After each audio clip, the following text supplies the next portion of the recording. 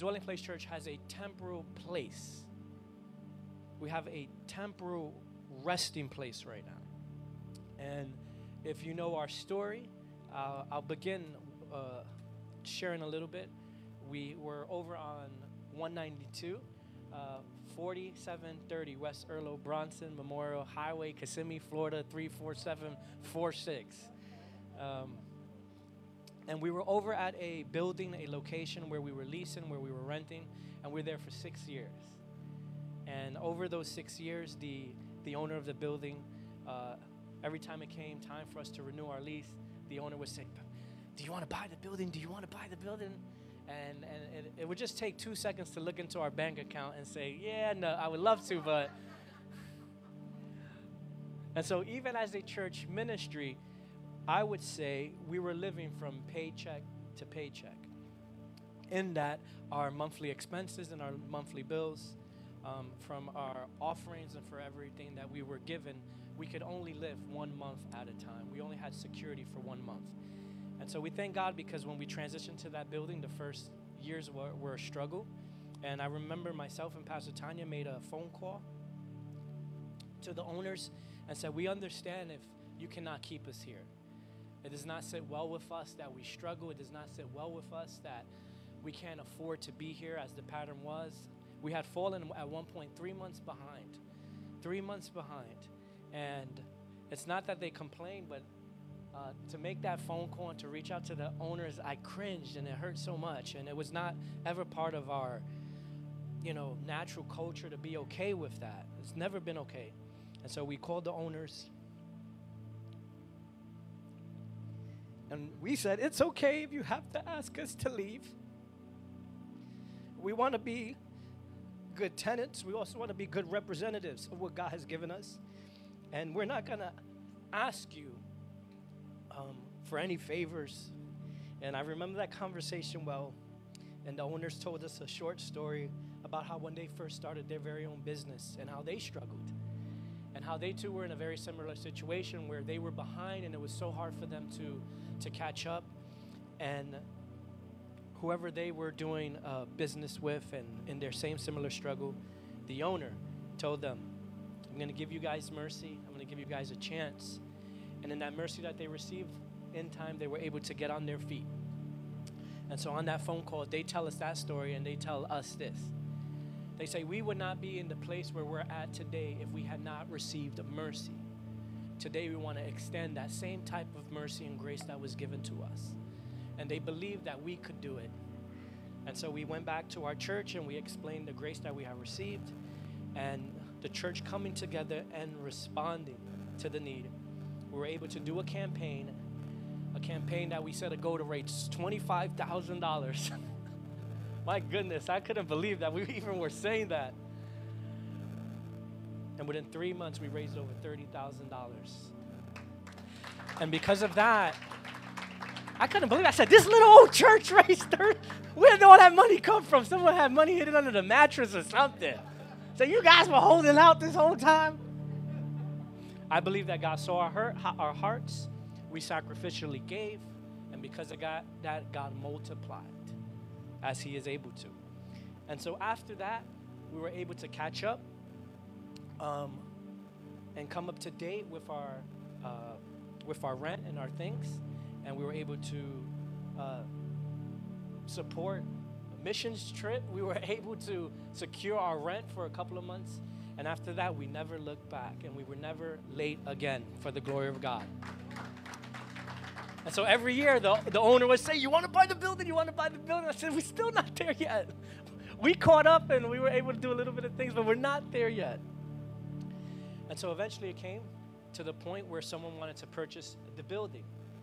And so the owner came to me like, "Do you want to buy it?" "No." He's like, "Well, someone is."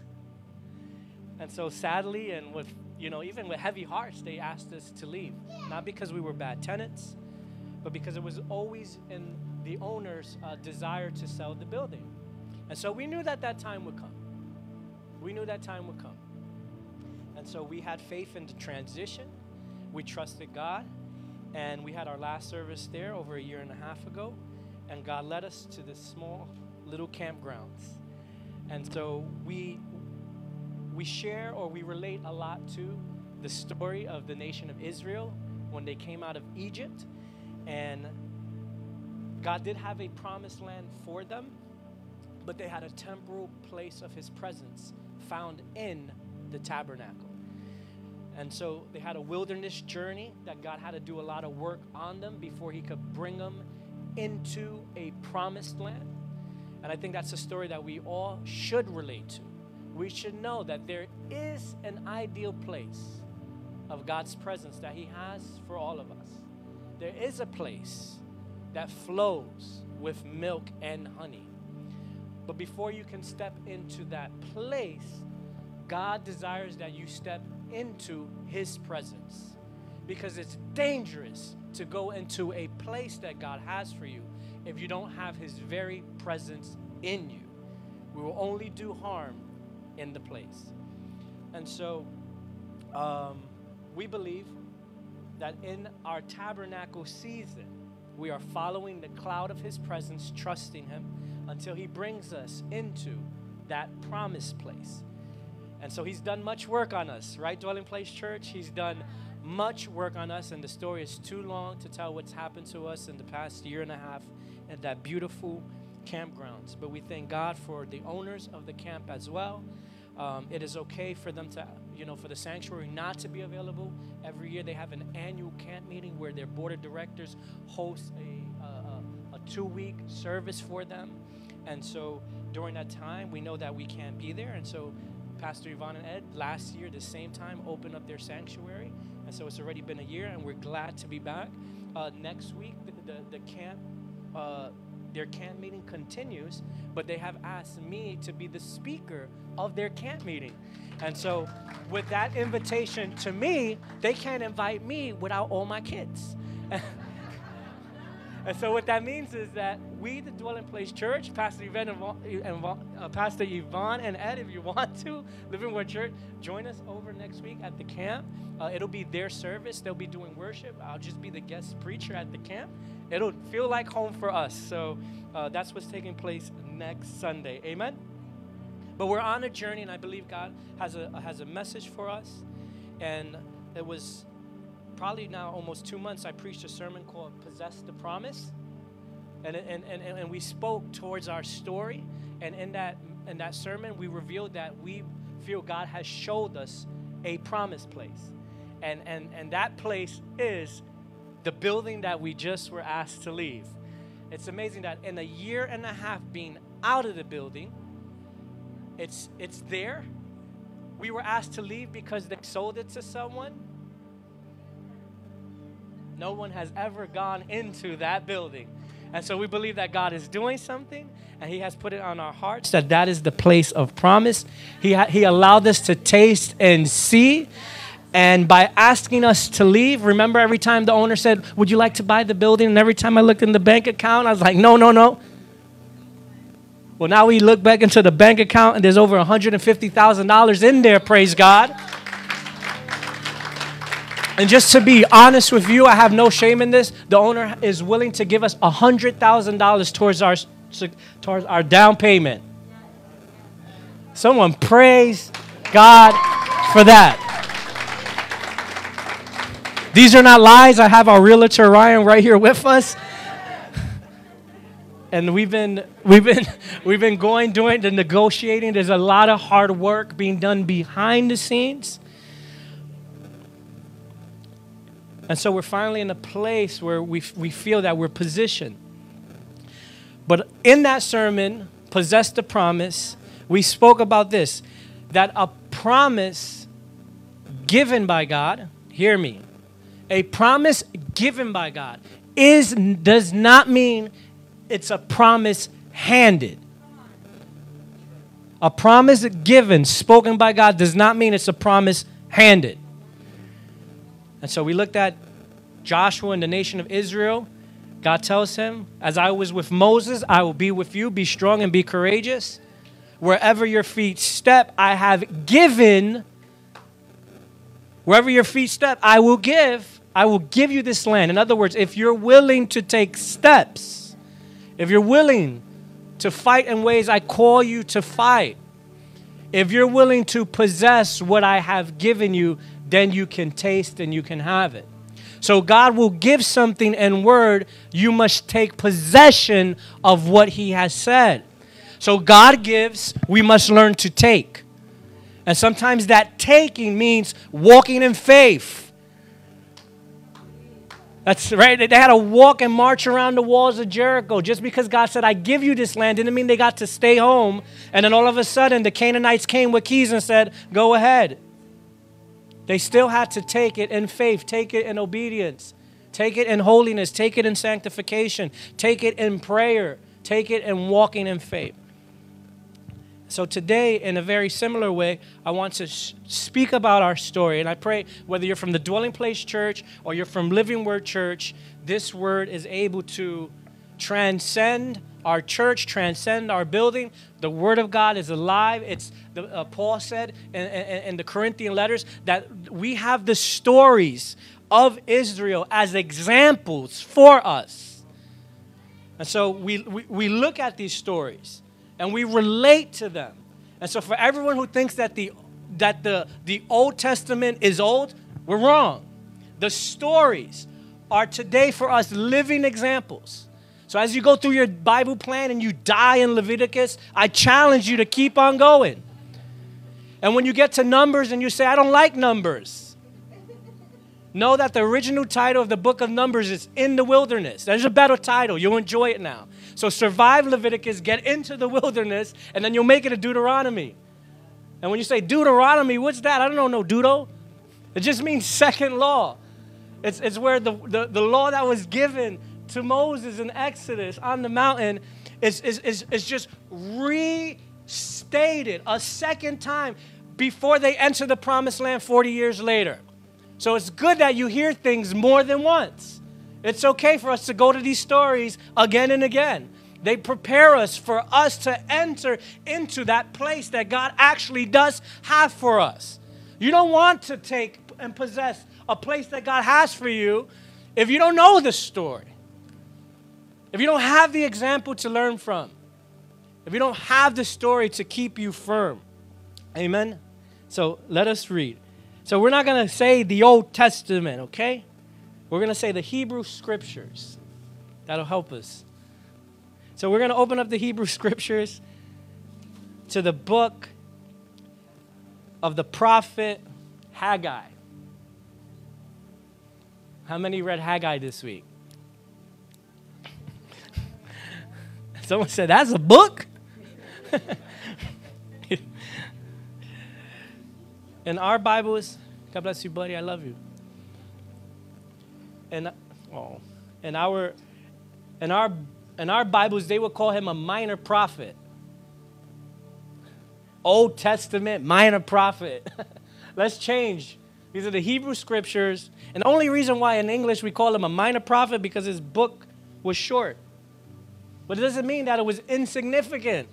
The only difference between major and minor prophets are how long, how many chapters they have, which makes no implication on how significant and substantial they are. So if you say, I'm going to read the major prophets before I read the minor prophets because they're major and those are minor. The only difference is the book, the chapter, the number, okay? So they're not minor in any way. Book of Haggai is actually significant towards the entire story of this people. So let's just read chapter 1. I'm going to read from the English Standard Version today. I'm going to read from verses 1 through 14. Haggai chapter 1, verses 1 through 14 from the English Standard Version. Amen. Thank you for standing. Who did? If you want to join us, please do. We read this name of the Father, Son, and Holy Spirit, and the church says, thank you, Father, for your word. It says, in the 2nd year of Darius the king, in the 6th month, on the 1st day of the month, the word of the Lord came by the hand of Haggai the prophet to Zerubbabel, the son of Shealtiel, governor of Judah, and to Joshua, the son of Jehozadak, the high priest. This is not the same Joshua, okay? This is hundreds of years later. Thus says the Lord of hosts. So this is the word coming from God to the prophet Haggai. Thus says the Lord of hosts. These people say the time has not yet come to rebuild the house of the Lord. Then the word of the Lord came by the hand of Haggai the prophet. Is it time for you yourselves to dwell in your paneled houses while this house lies in ruins? Now therefore, thus says the Lord of hosts, consider your ways. You have sown much and you have harvested little. You eat, but you never have enough. You drink, but you never have your fill. You clothe yourselves, but no one is warm. And he who earns wages does so to put them into a bag with holes. Thus says the Lord of hosts, consider your ways. Go up to the hills and bring wood and build the house. Go up to the hills and bring wood and build the house, that I may take pleasure in it and that I may be glorified, says the Lord. You looked for much, and behold, it came to little. And when you brought it home, I blew it away. Why, declares the Lord of hosts? Because of my house that lies in ruins, while each of you busies himself with his own house. Minor? Would you say this is a minor word from God? I would say this is substantial. I would say this is a major word of God. Then Haggai, the messenger of the Lord, spoke to the people with the Lord's message. I am with you, declares Yahweh.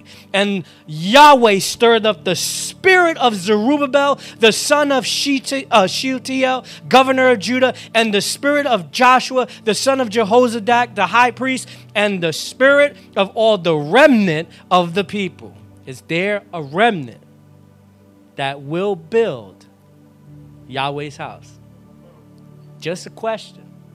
Is there a remnant of Yahweh that will build his house? I know you're working on yours.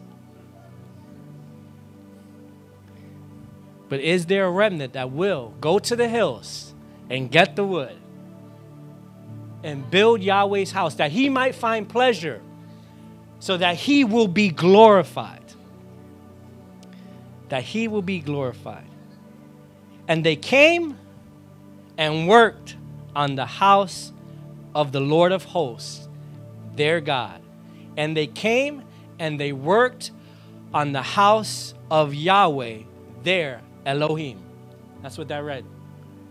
And they came and they worked on the house of Yahweh, their Elohim. Amen? I want to preach to you from the title, From Glory to Glory. You may be seated. Thank you so much. From glory to glory. As we can see, this is not a minor word. It is a major word.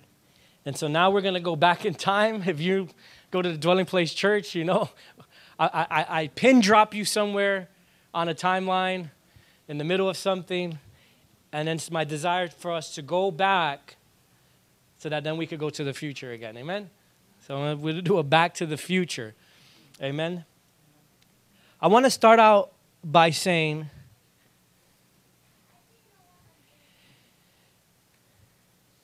that places are important to God.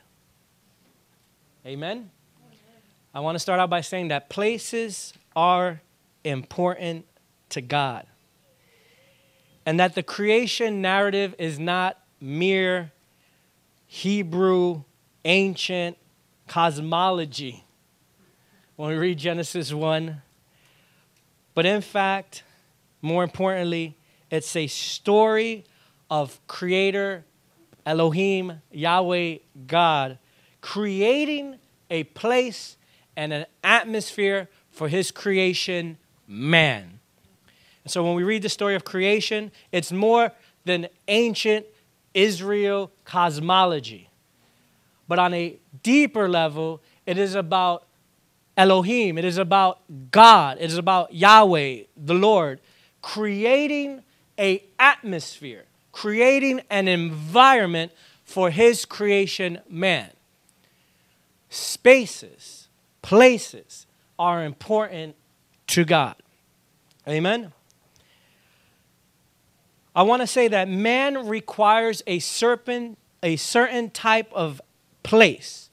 Man requires a certain type of atmosphere in order for him to be nourished, in order for him to be rejuvenated, in order for him to be filled, in order for him to have peace.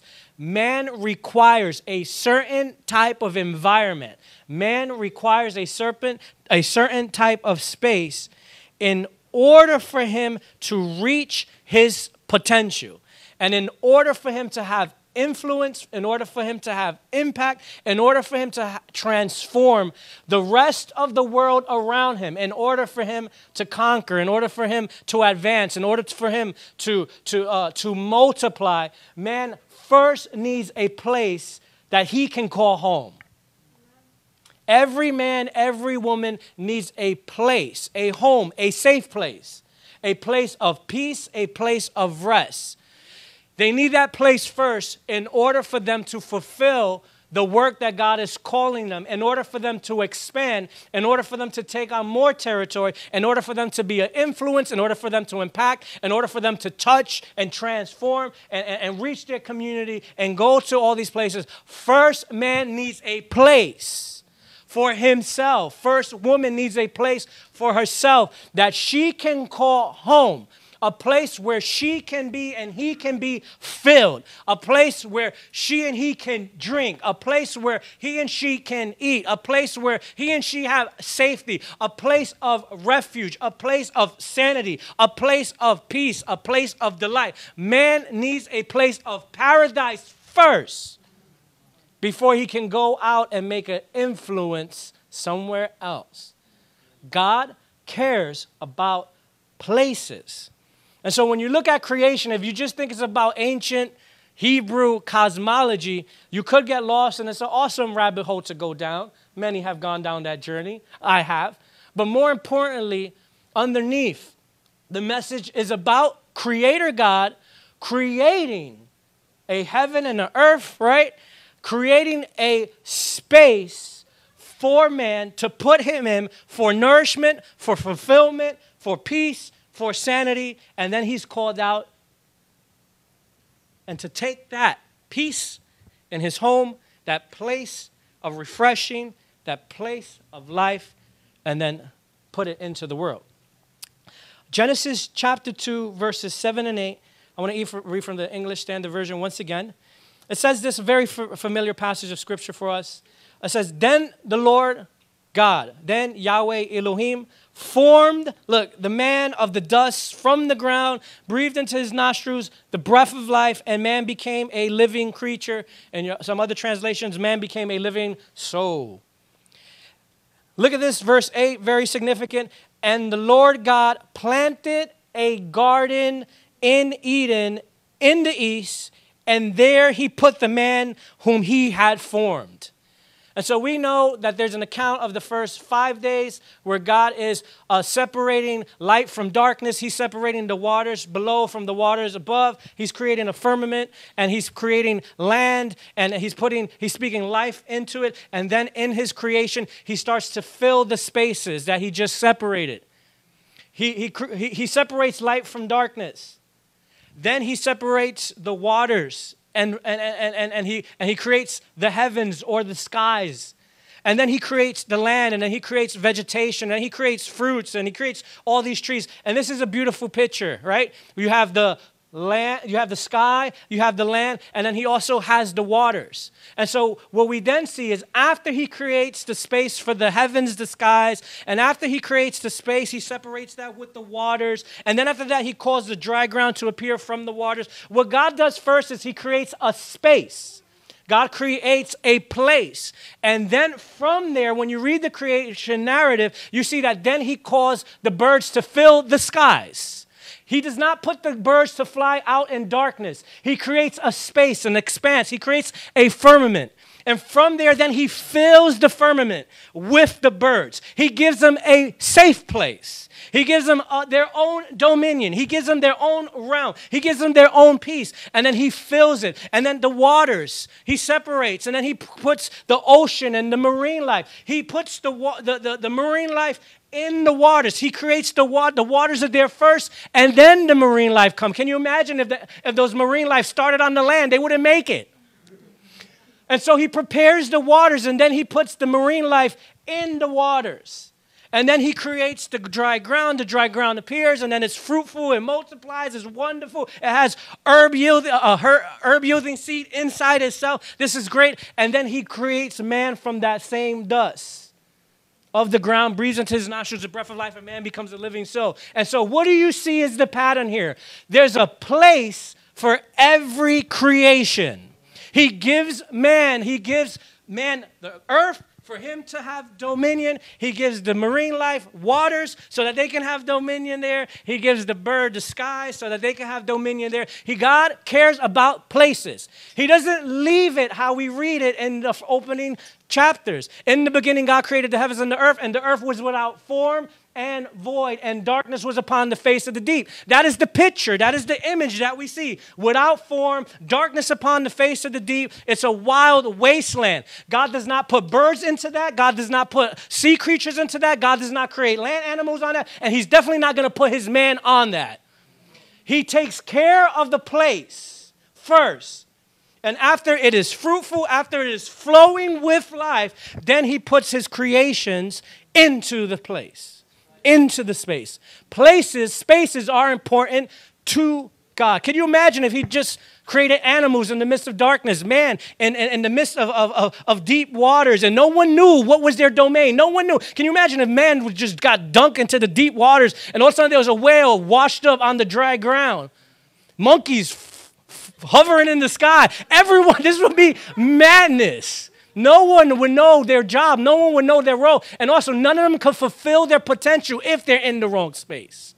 Potential can only be filled when man has his safe place. It is God's desire that you have your safe place. And it's dangerous when we don't have a safe place and then we try to function in the world. This is why the world's in chaos, because a man has not found his safe place with God. This is dangerous when the church loses its safe place with God. Then he tries to go out into the world and it's chaos. The crazy world that we live in is because man has not found his space, and then he's trying to manifest, he's trying to influence, he's trying to work, he's trying to make money. And you know what happens? We get filled with greed, with power, and we're crazy and we step on people. That is the earth upside down, and God cares about spaces. And so God's people will always have a promised land. God's people will always. And so what happens? We read in Genesis 2, verses 7 to 8, that yes, God forms man from the dust of the earth. But in verse 8 it says, and the Lord God planted a garden in Eden. The Lord God planted a garden in Eden. So Eden is not just a garden. Eden is a territory. Eden is a dominion. And yes, there's a garden. God plants a garden in Eden in the east, is what the Bible says. So Eden is bigger than we thought. Eden is bigger than we thought. Eden is a territory. Eden, you can consider it a spiritual county on earth. And in the spiritual county, there is a garden. And that garden becomes the pinnacle of the territory of Eden. And the Bible says that God takes man from the dust of the earth, and then he places him where? He places him in the pinnacle of the garden. And when we read about Eden, what is Eden? I want to go to Eden. Unfortunately, no one has ever found it. No historians, no archaeologists, no one. Throughout history, we can't find it. Where did Eden go? Well, it's interesting when you look at the word Eden. Eden, when we go into translations of the word Eden, Eden has a translation of being delightful. It's a delightful place. Eden also has the definition of being paradise. Do you remember when Jesus was on the cross and there was a thief next to him?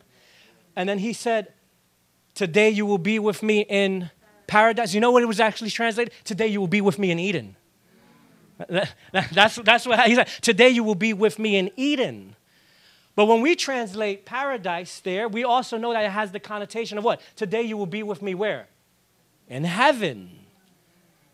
So paradise is Eden, but Eden, Jesus, God said, today you will be with me there, referring to eternal life where? In heaven.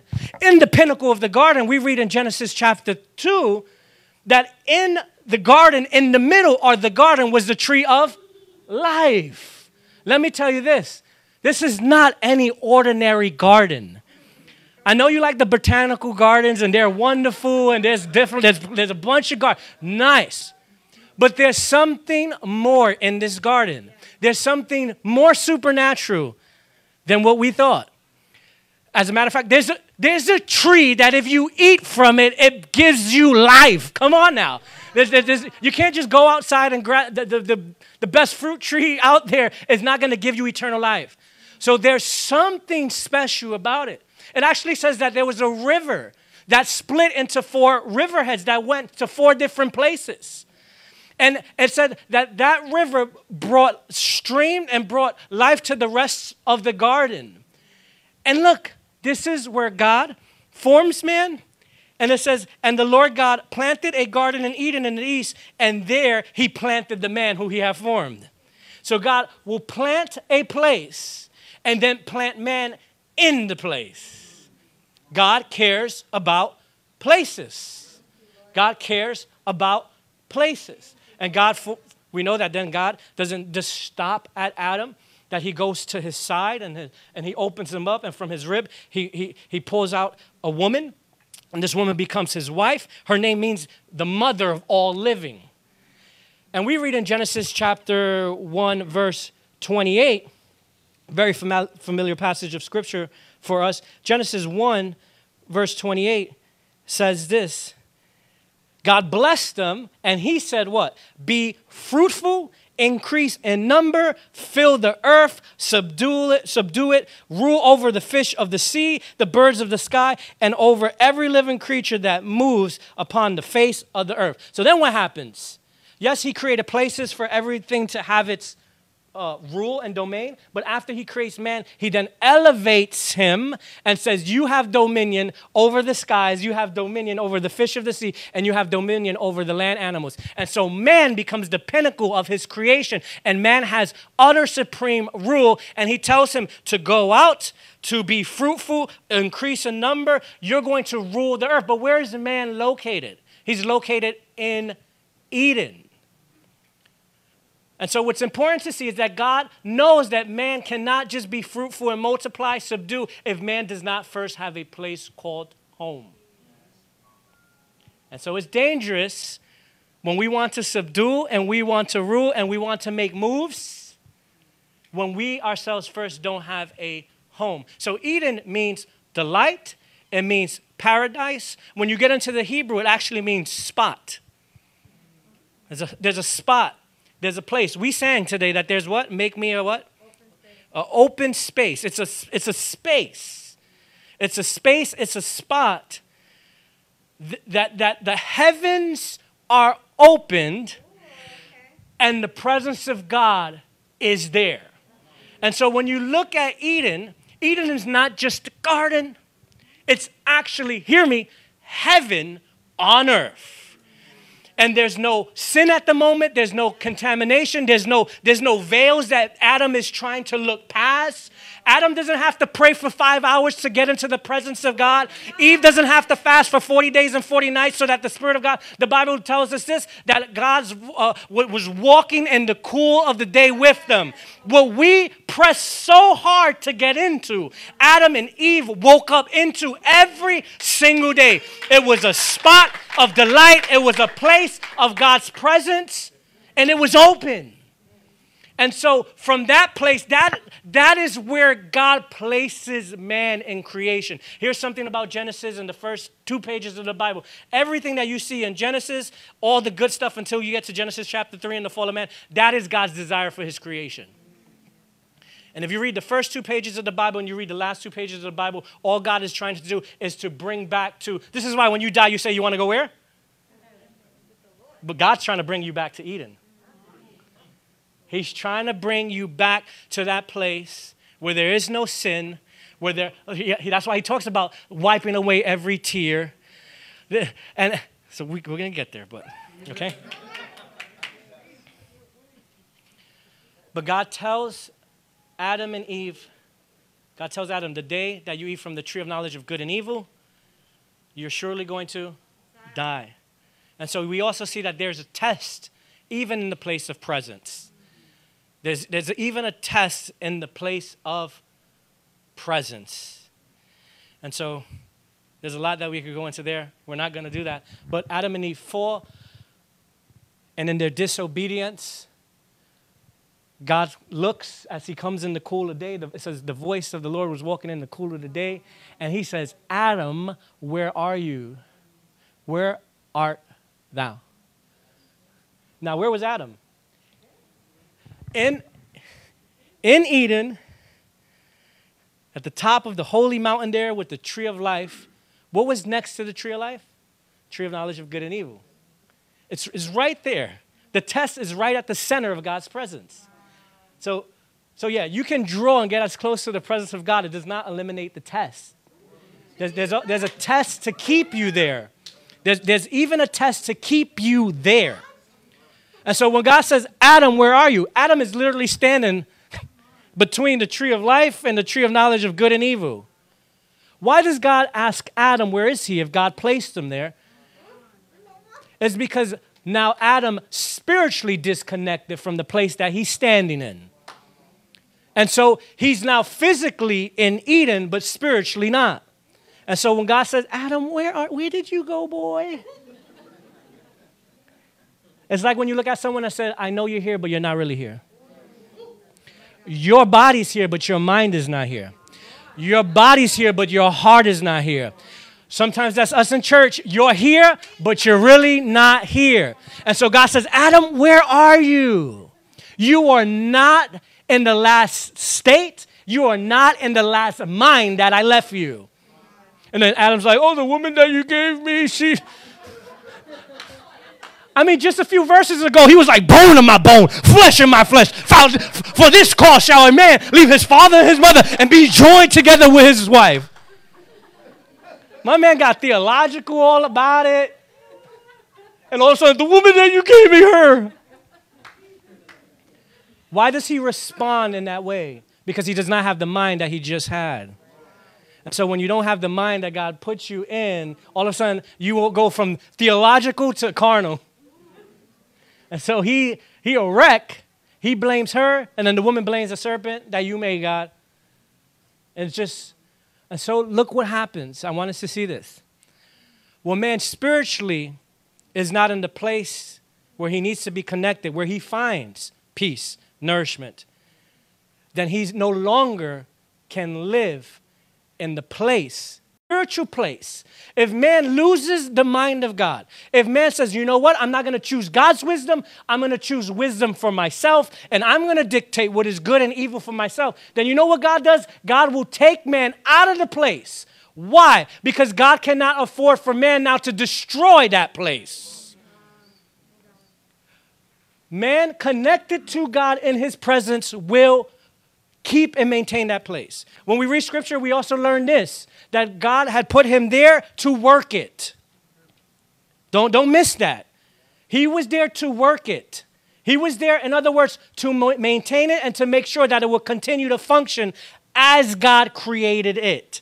That is man's calling. That is part of his commission. And if man can maintain it, if woman, and what does God say? It's not good for man to be alone. And so he gives him a helper. He gives him a CEO of the company to manage and to make sure that it maintains. It maintains its integrity. It maintains its power. It maintains its influence. It maintains its glory. The garden was glorious. And so man and women are put there to work it, what? To maintain the glory. But if man is not connected to glorious God, then man will destroy everything his Father gave him. And as an act of, look at this, mercy, not just justice, not just punishment, but as an act of mercy to preserve the place, then God has to take him out momentarily. And so now Adam and Eve are removed. In Genesis chapter 3, verse 22, it says, Then the Lord God said, Behold, the man has become like one of us, knowing good and evil. In other words, man has now just made himself God.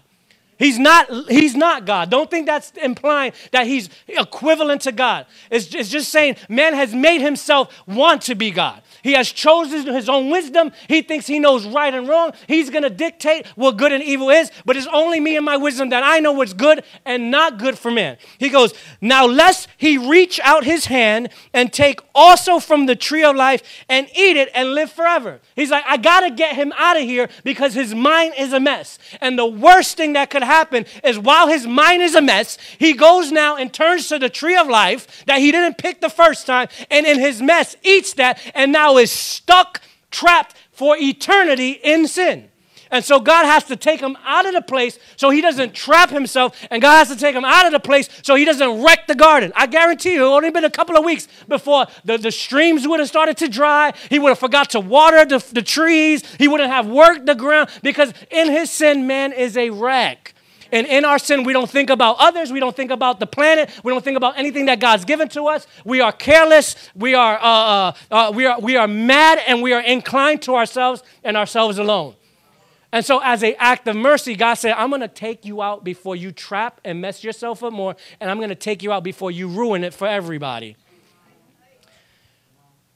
Verse 24, look at verse 23. Therefore God sent him out from the Garden of Eden to work the ground from which he was taken.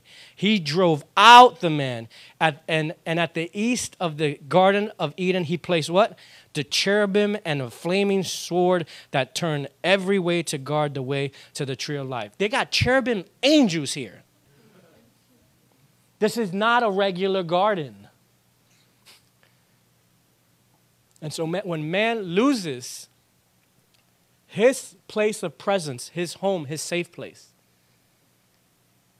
before man ruins everything, God will exile him, not to just punish him, but out of love and mercy, take him out before he breaks it, and in exile, in that place, humble man, humble him, bring him to repentance.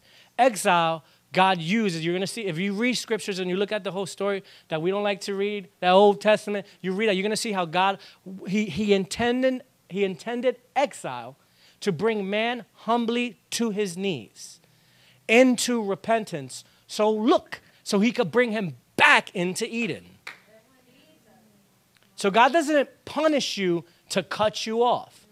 He chastises you as a son or a daughter to bring you back home. He doesn't punish you to cut you off, but he chastises us to humble us, to bring us to repentance, so that he can bring us right back home. God always has a place for his people. Can we just relate as a church, dwelling place church, that some of us might say, oh, what is God doing? He kicked us out of the building. Now, I want to suggest that part of the exile was God not cutting us off, but it was God cutting us, exiling us to bring us to repentance, to humble us, so that then he could bring us back home. We relate to these stories so much as a church, but God will use the exile before we just destroy it all. In other words, I put you in this place, but now your character cannot hold you in this place.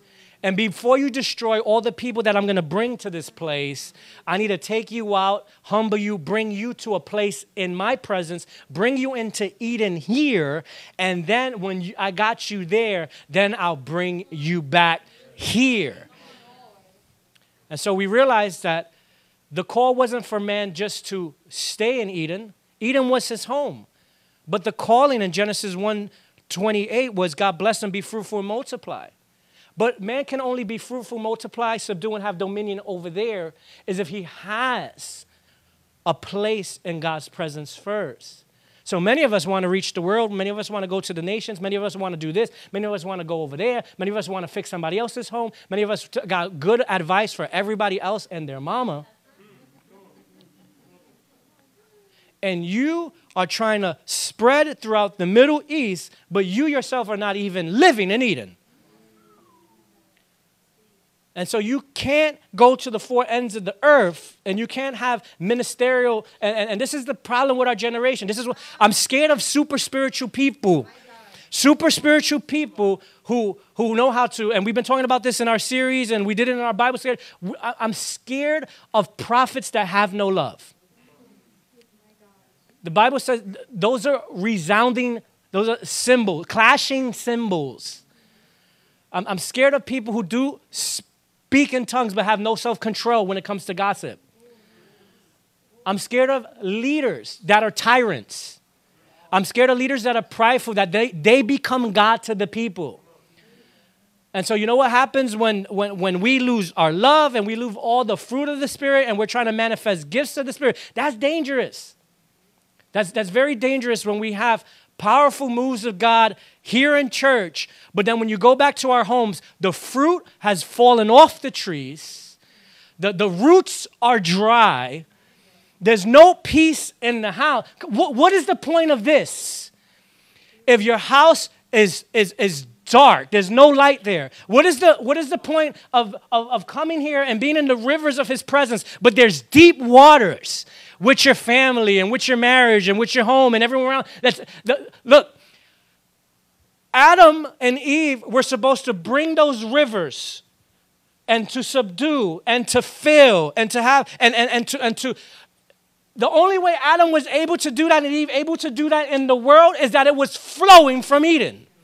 But if you cut yourself off from Eden, then there are no rivers to bring to the rest of the world. If you cut yourself off from the place of delight that is fruitful, where you get your nourishment, if you cut yourself off from the place where you get peace with God, how in the world are you going to be cut from the vine and think you can bear fruit to the rest of the world? And so I believe it was important, I believe it was necessary for God to cut us off from our location. There were things that God needed to do with us to connect us back to His vine and back to what Eden, His presence. It's so crazy how we left the bigger building and we left the stage and we left the lights and we left, the place where every week we would have maybe 5 different guests from all around the world just because of where we were positioned. We didn't even have to work for those. People would be like, I'm here traveling from New Zealand. I'm here from Africa. I'm here from Egypt. I'm here from the UK. I'm here from all these places, and they came to see Mickey Mouse, but then they get to experience God. We never anticipated that we would be a place that could reach the nations by not going to them. But God was literally bringing people into our Eden. But the problem is if they come into our Eden and Eden's a wreck because we didn't maintain it. And more than maintaining, the only way to maintain Eden is if you stay connected to God. And so Adam loses that place with God, and God said, no, you can't stay here no more. And He exiles him. I believe part of our relocation was God's love, mercy towards us, so we could reconnect back to His presence, reconnect back to God, so that then He could bring us back into Eden, back into our old location, so that then we could have the proper influence to subdue and take territory. All right, I got to land this plane, and I read the first 4 verses. Online host, you guys are in for a treat. Disregard the rest. We're going to have to rush to the future right now. God, help me, pray for me right now. God always has a place for His people. God's people need a spiritual home of His presence in order for them to fulfill their calling in the world. If we disconnect from the presence, even if we go out, we won't reach. So man has to be in His presence, has to have a home, has to have a safe place, has to have an Eden. Genesis chapters 3 through 11 show us what happens when man is loose in the world, disconnected from the presence of God. Man is filled with wickedness. It gets to the point that God repents that He even made man. And so this is why we have the story of the flood. The flood is God saying, you know what God does? He hides Eden. Eden is hidden. The flood did not wipe out Eden because Eden is not just physical, it's spiritual. It's where heaven and earth. And so he casts man out so man doesn't go back in there until he's ready. Until he's ready. Oh my God, the Bible's so good. Until he is ready. And so Eden is hidden. Look at this. It's hidden by God, but also to the sin. Our sin and our disobedience has also, think of a windshield with mud. Trying to drive, or think of driving in heavy rain. We were coming back from St. Augustine last night, and Pastor Tyner, we're on the 95 south going out, and it was the winds were picking up there before they got over here. There was lightning, rain, a truck in front of us throwing. I'm like, you could barely see. Well, think of that mud, all that gunk and muck on your windshields trying to drive.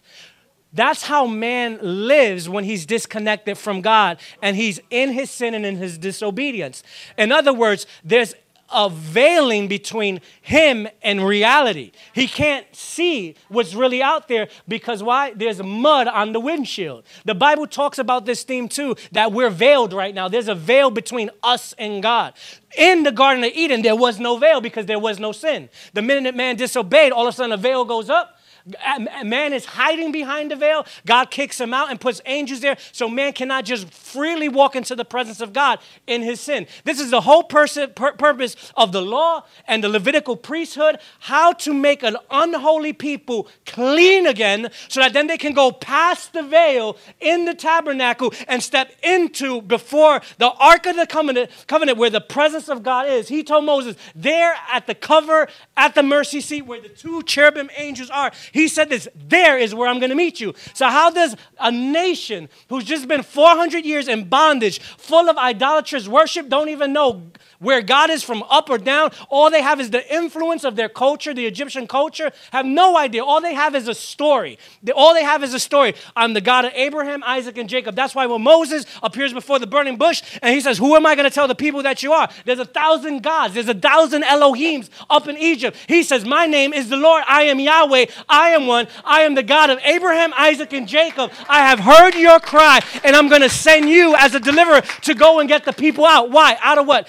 To get them past the veil. They're in the mud. And then there's a whole wilderness story where God needs to cleanse them before they step behind the veil and back into a promised land. And he told Abraham this. He showed him in Genesis chapter 15. Genesis chapter 12. He actually tells him, I'm going to bless you, make your name great. Whoever blesses you, I'm going to bless. Whoever curses you, I'm going to curse. And in you, because of you, all the nations of the earth are going to be blessed. So in other words, he tells Abraham, I got a blessing over you, but I'm actually going to multiply your generations. In Genesis chapter 12, he tells him, it starts out as this, I need you to leave your father's house. How many people remember that?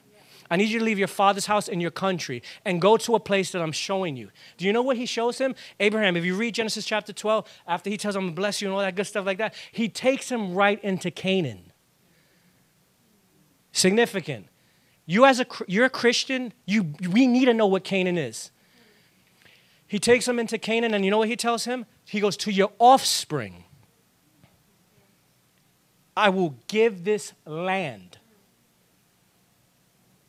To your offspring.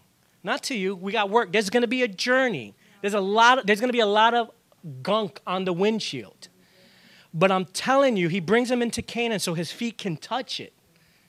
So the seed that is in his loins can spiritually feel it and says, I'm going to give you this land. Because of a famine, he ends up having to flee to Egypt. You better know what Egypt is in your Bible too. It's very symbolic here, people. But then 400 years later, the Hebrews end up there through Joseph and his brothers. Long story, we can't go there. Right? Moses pulls them out. But he tells them this in Genesis 3.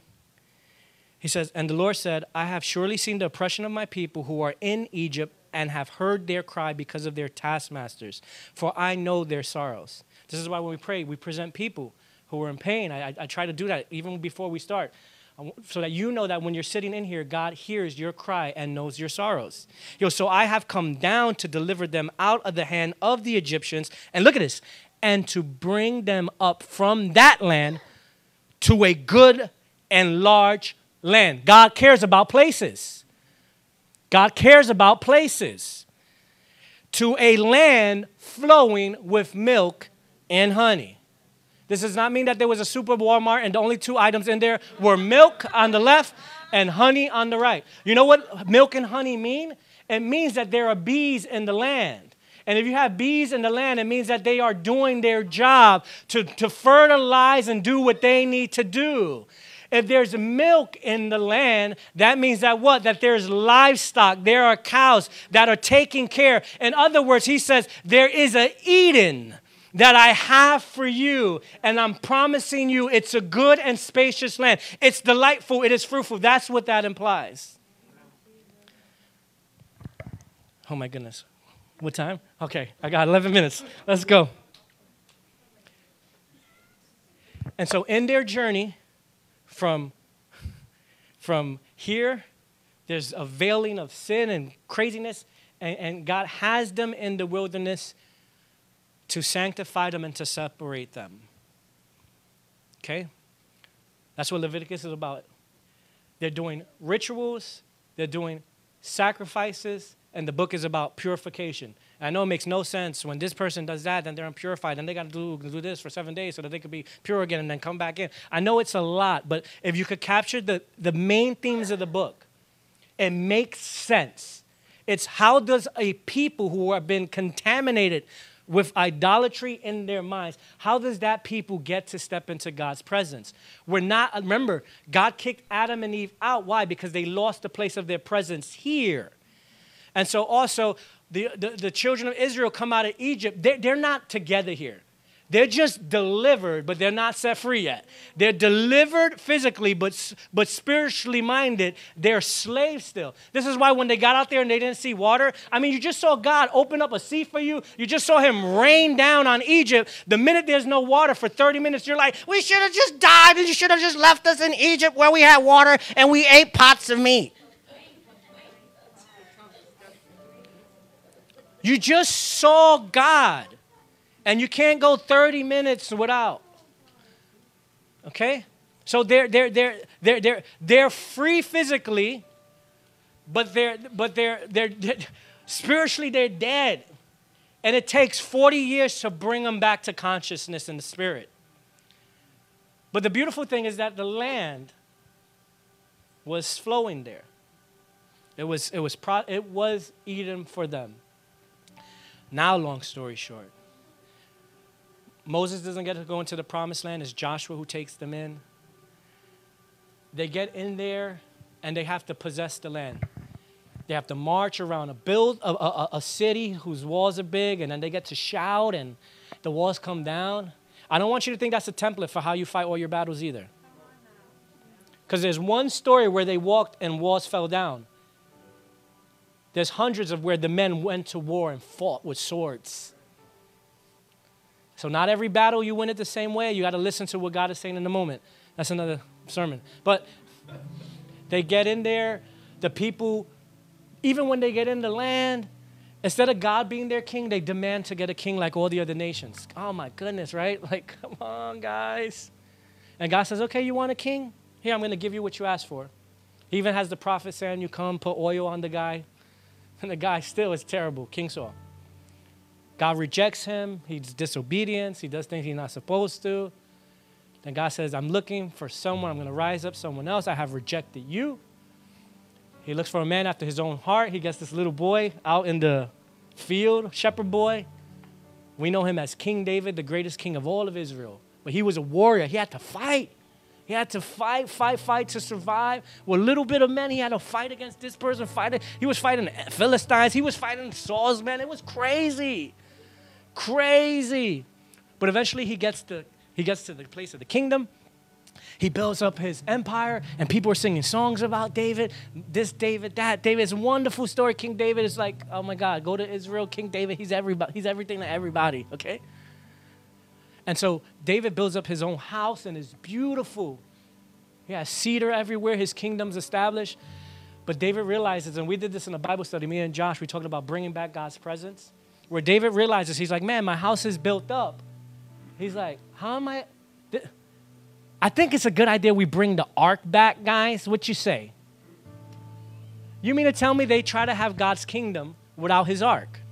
Think of this. What does the ark symbolize? His presence. David is smart. He knows I can't be in this Eden if we are disconnected from the presence. My kingdom's not going to last long. And so it's David who sends out for the ark. He gets it wrong the first time. Go watch the Bible study. He gets it right the second time. They bring it back properly, and now the ark is there. This is the epitome of God's presence right there. It's back in Zion. It's back in the city of David. But then David says, okay, we got the ark back. Later on in Chronicles, you see that David says, I want to build the temple now. Now, the tabernacle was a shadow. The tabernacle was this little tent thing that they set up, broke down while they were in the wilderness for 40 years. It was only a type. The wall was made out of white curtains. The ceiling on the other one was made out of badger skins dyed red. I mean, it was glorious in that it was humbly made. They took it from whatever they got out of Egypt, the possessions that they were able to take with them. But it's different because now all these years later, Israel is wealthy and they've been in the land and they have won victories and they have spoils and they built up their own kingdom. So now their resources are more than abundance. They work for them. And so David says, let me build a temple. And God says, no. He tells David, he appears to him and says, you don't got to build me a temple. He goes, don't you remember I never asked I never asked anyone to build me a temple. It's really about my presence. That's more important, David. He goes, but I know it's your desire to build me a house. You brought the ark back. Good job, boy. He goes, but also, you know what? You're a warrior. You're a man of war. I also need the person that's going to build this to be a man of peace. You're a warrior, how I had you. Hey, let me tell you, it's okay. We have different roles, different jobs. God didn't, rebuke him for it, but he says, you've been a man of war. You've been a man of bloodshed. You brought the ark back. Don't worry. Yes, you're my guy. But I need a man of peace to build this. And you know what? I'm going to, through your loins, through your seed, I'm going to raise up a man. I'm going to raise up another king. And that one, someone in your household, your son will actually build my house. And this is where we get Solomon. Solomon comes, and he's the one who actually builds up the temple of God. It takes him 7 years. 7 is very symbolic. 7, another, number of completion. It took God 7 days to do everything, and he finished the work. It took Solomon 7 years. But he tells Solomon, after the temple is built, you guys got to be obedient. You guys got to, you got to remain in my presence. Because if you don't, look at this. 1 Kings chapter 9. I'm going to actually go to verse 6. Sorry, online hosts. But verse 6, but if you, and this is him talking to Solomon, after the temple was dedicated, this thing is massive. The tabernacle was one glory.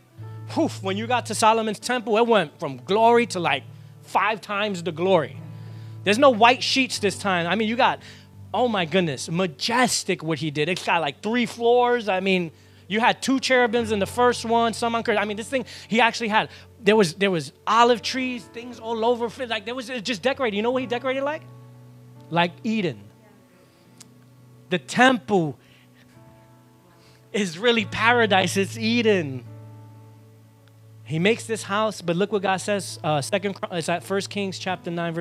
But if you or your descendants turn away from me and do not observe the commands and decrees I have given you and go off to serve other gods and worship them, verse 7, then I will cut off Israel from the land. You see? It stays the same. Like, yes, you built this whole house and this is wonderful. I'm going to be here. But if you get disconnected from my presence, then I have to do the same thing that I did to Adam, and I have to cut you out and exile you. So this is the forewarning. He goes, then I will cut off Israel from the land I have given them and will reject this temple I have consecrated for my name. Israel will then become a byword and an object of ridicule among all peoples. This temple will become a heap of rubble. All who pass by will be appalled and will scoff and say, why has the Lord done such a thing to this land and to this temple? People will answer, because they have forsaken the Lord. They have forsaken Yahweh, their Elohim, who brought their ancestors out of Egypt, and have embraced other gods, worshiping and serving them. That is why the Lord brought all this disaster on them. Do you think the people remain in his presence? Go read Chronicles, go read the Kings. Sad story. Only a couple of kings throughout their history actually did well and God's presence was good. The rest of it was a struggle, fight, disobedience, oh my goodness, idolatry. Civil wars break out. The kingdom gets divided north and south. Talk about a mess. Kings doing all wild stuff. It was just a mess. The people are a wreck. And you know what? God sends prophets like Amos, like Isaiah, Jeremiah, Micah, Zephaniah, Nahum, Habakkuk. They don't listen to none of these prophets. They don't listen to Jeremiah. You know what Jeremiah prophesies? He literally prophesies God is going to come in and he's going to use the Babylonians as God's servant. God's going to use the Babylonians, Nebuchadnezzar, that crazy guy. He's going to use them as his servant to get you out. And Nebuchadnezzar comes in with the Babylonians. And this is, the Syrians actually came in first to the north, and the 10 tribes that were actually in the northern kingdom obliterated them off the face of the earth. You only have Judah and Benjamin in the south. Those tribes are gone. Go just search this. They're like the gone tribes. Nebuchadnezzar comes into the southern kingdom as Jeremiah prophesied. But Jeremiah prophesied this. He says, verse 10 of Jeremiah 25, I will banish from them the sounds of joy and gladness, the voices of the bride and the bridegroom, the sound of millstones and the light of the lamp. This whole country will become a desolate wasteland. A wasteland just like the earth was before God touched it. And these nations will serve the king of Babylon 70 years. 70 years is symbolic of a whole generation. He goes, I'm going to banish you for one whole generation. Some of you are going to die in those 70 years. The ones that are already 70 might die in these next 70 years. He banishes them out. But they're told if they will repent, then God will bring them back. He uses the exile to humble them. God cares about a place. And so what happens to the Babylonians after the 70 years? God uses the Persian Empire under King Cyrus to come in. He overthrows Babylon, and he inherits these exiles who are in Babylon. But you know what happens? God he fulfills the word of Jeremiah that they're going to be here for 70 years, but after that they're going to get to go back home. He uses King Cyrus and uses him, and you know what? It's like the Spirit of the Lord all over this guy. Ezra chapter 1. Read Ezra and Nehemiah. We have them as two books. In the Hebrew scriptures, they're just one book. Ezra 1 says this, in the first year of Cyrus, king of Persia, in order to fulfill the word of the Lord spoken by Jeremiah. The Bible's nasty, y'all. Yahweh moved the heart. Look, Yahweh moves the heart of Cyrus, king of Persia, to make a proclamation throughout his realm and also put it in writing. Because once a king put it in writing, now the writings were kept. These things were their records. They didn't have YouTube, Instagram. They didn't have camcorders and cameras so that they could go and play the tape back. No, they had kingdom records, and they were put in treasuries and places. So in the records, they were able to pull this up later on. It's a great story. I don't have time. But this is what Cyrus, king of Persia, says. The Lord, king of Persia says, Yahweh, the God of heaven, he says, has given me all the kingdoms of the earth, and he has appointed me. Cyrus, all of a sudden, has this revelation. He enters into the presence of God, and he feels that God has appointed him to build the temple and build back. He says, the temple for him at Jerusalem in Judah. Any of his people among you may go up to Jerusalem and Judah and build the temple of Yahweh, the Elohim of Israel, and the Elohim who is in Jerusalem, and may their God be with them. And in any locality where survivors may now be living, the people are to provide them with silver and gold, with goods and livestock, and with free will offerings for the temple of God in Jerusalem. Gee. He literally was speaking. He said God has commissioned him to build the temple. And you know what, Jewish people who are here? If you want to help, go ahead. Wait a minute. They were the people that really were supposed to be building it. But something happened in his heart that he felt he was the one commissioned to build their temple and let them return back to build up the God of the Hebrews. So, long story short, they go back. We read about Zerubbabel, right? And Joshua the priest, they go back into the land to rebuild. And some of the enemies that were still there in the territory, It's always a fight, man. There's always going to be a fight. Even when you get into the place of presence, you got to possess it. When they get in there, the enemies or some people who were there in the land while they were out of the land, who moved into the land in their absence, and people from around, when they see that the exiles are going back, you know how many exiles went back? 43,000. Go back. Under the Persian rule of Cyrus, he writes a decree in a letter. They get to go back to rebuild Jerusalem and build the temple. When they get back there, as Zerubbabel starts to go to build the temple and Joshua the priest goes with him and they're going to build this thing, the people, the enemies there say, hey, we want to help you build. You know what Zerubbabel is? Very anticlimactic. Very anticlimactic. In the sense that when they go to rebuild, the enemies say, we want to help you build your temple. This is the same. It's like God was moving on their hearts in that moment.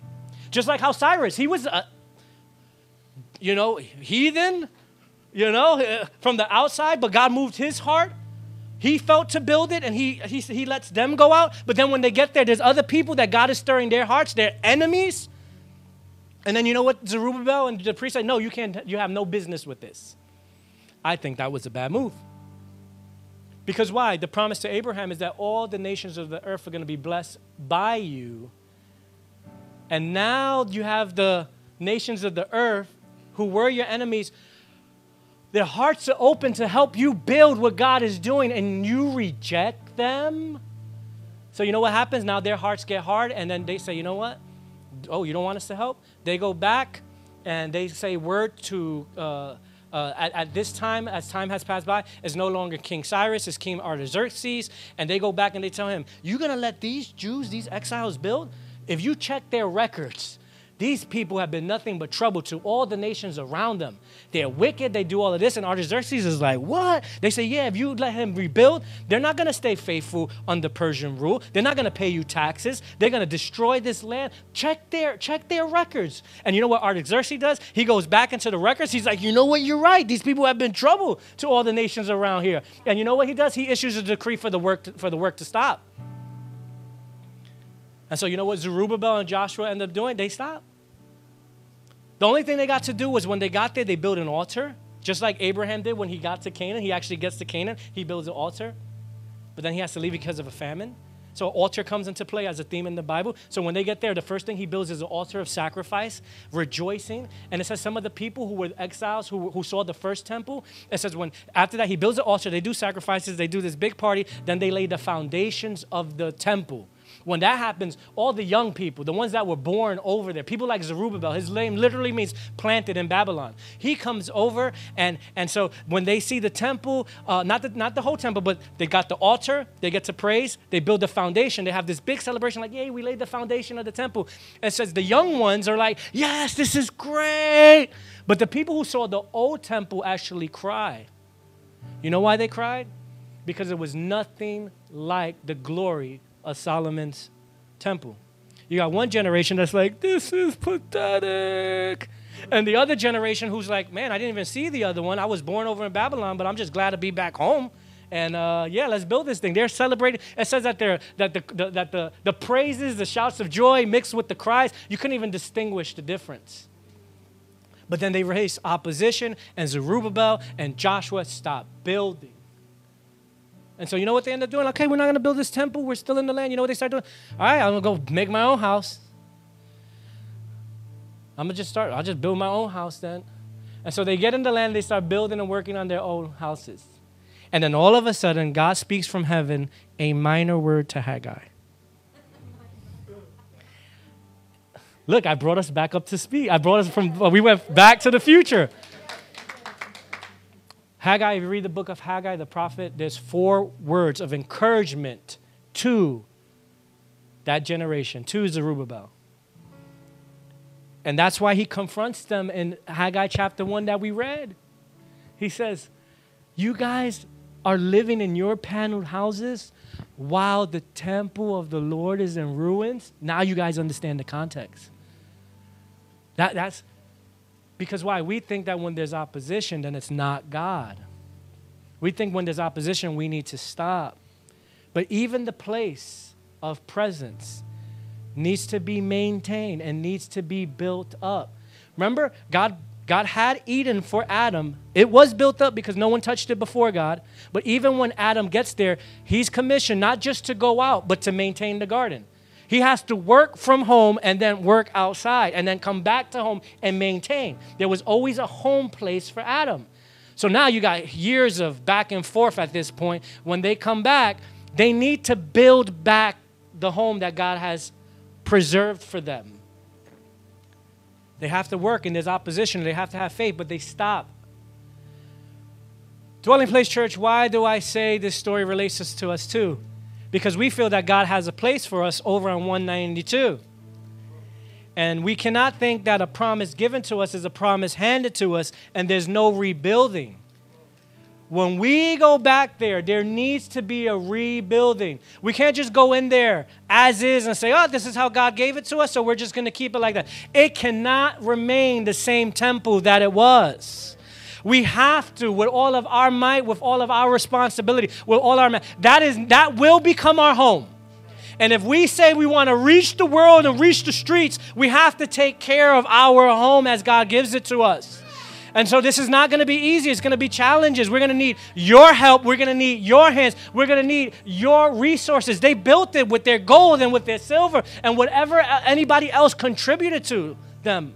And I believe God's going to bless us. Cyrus said, hey, give him gold, give him silver. He actually took, when Nebuchadnezzar of Babylon went in there, they burned down the whole city. They burned down the temple. He took all the temple items and he brought them to the house of his gods. Cyrus allowed them to release that and bring it back. Give them gold, give them silver. Let them have. I believe God's going to bless us through other people as we go on this journey.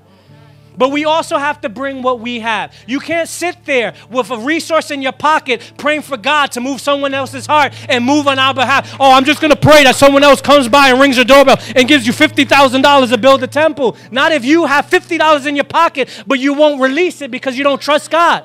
God's not going to move in that way. So everyone that says the Dwelling Place Church is their church, there are people that associate with a church because it's cool. There are people that associate with a church because this feels good. I know the difference of those people after 11 years. Trust me. I know the difference. I'm not going to look at nobody. I'm not saying that you're here or online. But we know the difference of people who associate to a church because it feels good. But someone who's really committed to a specific house of the Lord is going to say yes in good times and yes in bad times. And that's why it's okay for people to come and for people to go. It's all good. It's all good. I don't cry that much anymore. When people say it's time for me to go, I cried my brains out throughout all the years. But God has proven to be faithful every year. He's proven to maintain. He's proven to build up new people. Here putting curses on the church. I'm just saying here if you're planting discord, if you got bitterness and resentment in your heart, I'm just saying if you don't trust the church no more, here's a good opportunity for God to pick you up and plant you eastward somewhere else. It's okay. I'm not mad about it. I'm just saying it's a good time for everybody to make their moves and put their... I end with this. In Haggai chapter 2, he says, who is left among you who saw this house in its former glory? Remember, because if you read Ezra, go and get into like chapters 3, 4, you see that the foundation is laid, and that's when some rejoice, others cry. And so look, Haggai, if you read Ezra, it mentions Haggai. He's the prophet. The books line up. This is incredible. So in Haggai chapter 2, he's making references to what you will have to read in Ezra. If you don't read Ezra, you don't even know what's going on here. You got to study your Bible. You can't be the YouTube disciple.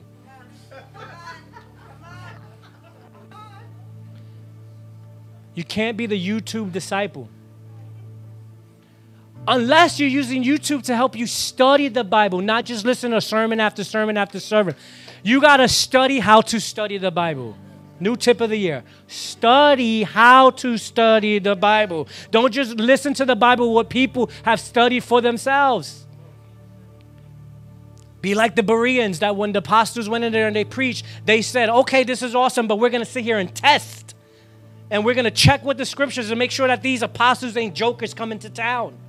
Be like the noble Bereans. So everything that I'm telling you, you got to Just read this week Genesis all the way to Ezra and Nehemiah. Praise the Lord. Check it. Check what I said to you. There, you got a plan for the rest of the year. Go check this throughout the year.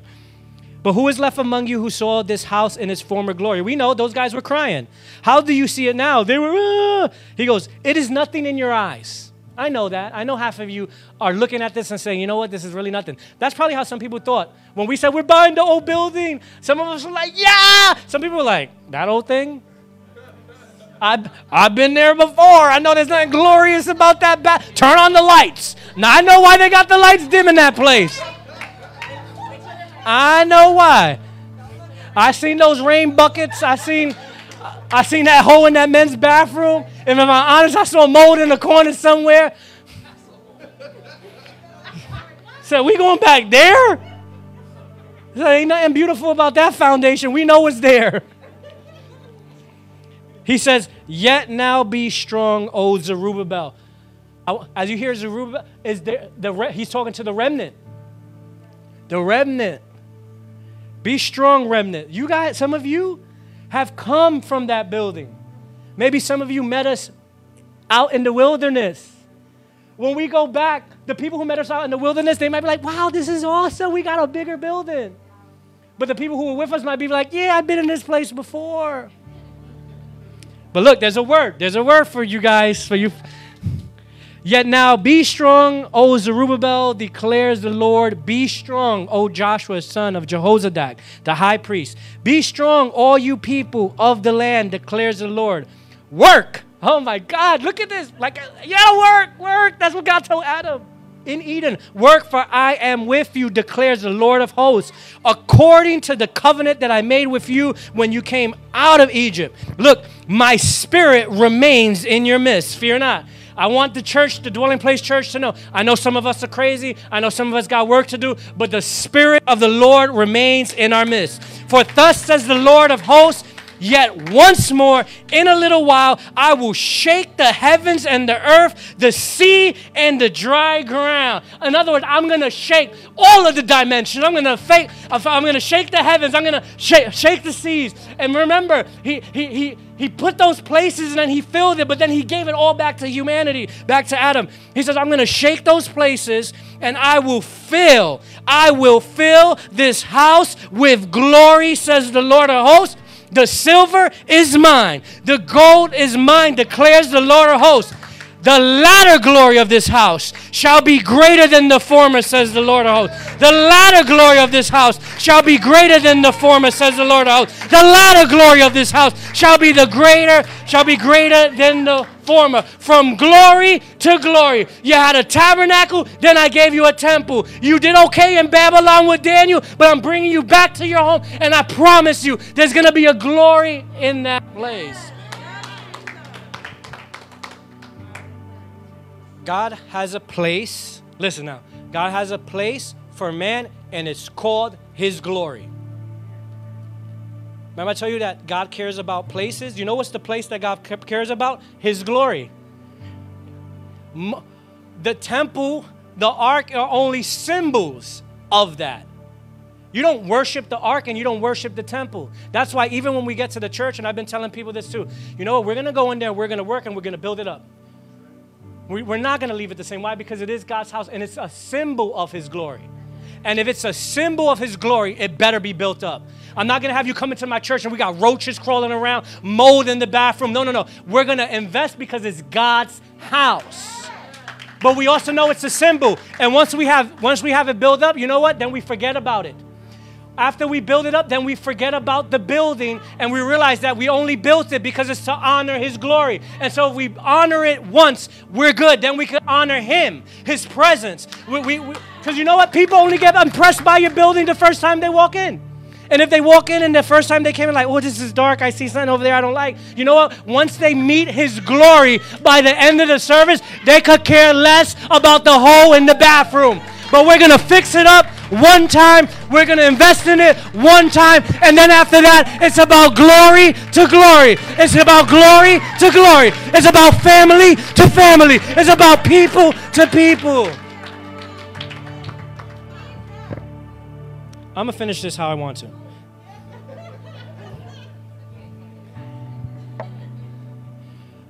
Why? That has to become our safe place. That has to be our place of rest. God didn't create man to be nomads. He didn't create him to be an exile. When you're in exile, it's only symbolic that you stepped out of his presence and therefore you lost the place.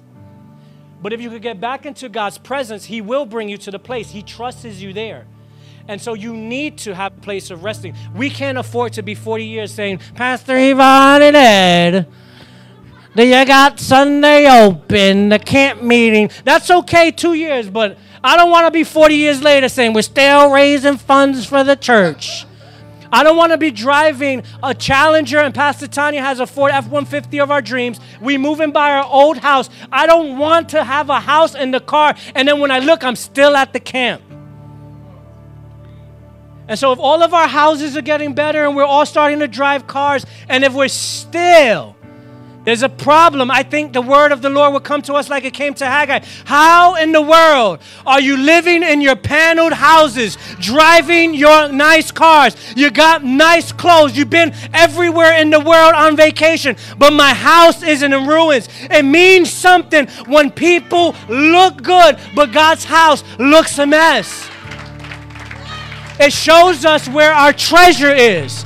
And if the temple, if the church is a symbol of Eden, Eden better look like heaven. I can't have my home looking better than my church. Because places do matter. And I want the church to be a refuge for you and for your family and for your children and for our community. And I'll tell you this, we'll never reach the world while we're nomads. We can't be carrying our tabernacle for 40 years. Eventually, we have to be able to get in there and build up the sanctuary and dedicate it like Solomon did so that the presence of God could fall, and then we live as a people in his presence so that then when we go out, we can bring people in, and they're coming into a place of refuge, coming into a place of healing. They're coming into a place where they find rest, coming into a place for their children. Our whole community can come. But if we treat it like trash and call it God's presence to the people, they're going to question our hearts. Oh, this is God's house for you? Oh, this is how, okay, moving along. First 2 pages of the Bible is not Hebrew cosmology of ancient old people. Genesis 1 is about Creator God Elohim, who we now know as Yahweh, creating a place, a Eden, a spot, a space for his creation to have a home so that he could be commissioned to the world. Revelation chapter 21 verse 1 says this. This is now the end. Glorification. Then I saw, John having a revelation, a new heaven and a new earth. For the first heaven and the first earth had passed away, and there was no longer any sea. I saw the holy city, the new Jerusalem, coming down out of heaven from God, prepared as a bride beautifully dressed for her husband. Wait, he saw Jerusalem. Jerusalem was the bride. I know we and you call ourselves the bride, but here, Jerusalem coming down out of heaven from God, prepared as a bride beautifully dressed for her husband. In this verse, Jerusalem is the bride, and the church is the husband. And it's coming down, and it's prepared. Just like he did in Genesis, he prepared the earth, and then he brought man into the earth. And God presented a beautifully working, functioning, fruitful paradise, and he brought that to Adam and Eve. It says, and I heard a loud voice from the throne saying, look, God's dwelling place is now among the people, and he will dwell with them. They will be his people, and God himself will be with them and be their God. He will wipe every tear from their eyes. There will be no more death or mourning or crying, for the old order things have passed away. You know how much God cares about places? That Jesus told the disciples, where I'm going, you can't come with me, but I'm going to prepare a place for you. You remember? I'm going to prepare a place for you. So in other words, when Adam lost it, and then the veil came down, he hid Eden. He hid Eden from us. And Jesus said, I'm going to prepare a place. You know what God did? He went back into Eden, and he started working it. He started building the temple there. There's another verse that Jesus is the light, and he's the temple himself. Oh, my goodness. So God said, God cares about places so much that you're not just going to walk into heaven then and then you have to fix it up. We ain't going to come in with our lights. Don't think in glory that we're going to bring in our lights and I'm going to bring in my altar. No. God's going to redo heaven. He's going to redo earth. The veil is going to be pulled back. And just like he did with Adam and Eve, he prepared the world and he brought them into the place. That's what God's doing for me and you. I go to prepare a place for you. Eden is being prepared for us, for those that trust in the Lord, who give their lives to him. So church, from glory to glory. In the next couple of weeks, you'll be hearing more information about us and our journey and about our move. Right now, we're under negotiation still. We have a meeting with the building code. Y'all remember what that building was like? So, and now I'm having a meeting with code people. We're not sure what's going to come out of that meeting. But whatever comes back, we have to remember the word of Haggai that says we can't stop building. If there's a word spoken over the place, no matter what the enemies or the discouragement says to stop us from building and moving forward, Dwelling Place Church, I want to tell you that we need to march forward, because if God said that's the place, then we got to trust him. So keep our move in prayer. Our desire is to go from glory to glory. And yeah, you're welcome to make that transition with us. I want to pray as we close.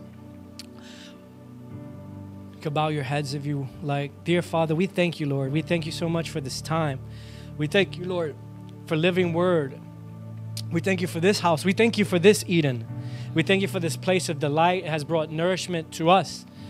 Their love, not just their building, but their love, their friendship, Lord. That is the delight. And our relationship is where we feel your presence, Lord. We just thank you for them. We pray, Father, that as they've been a blessing to us, Father, that you would bless them.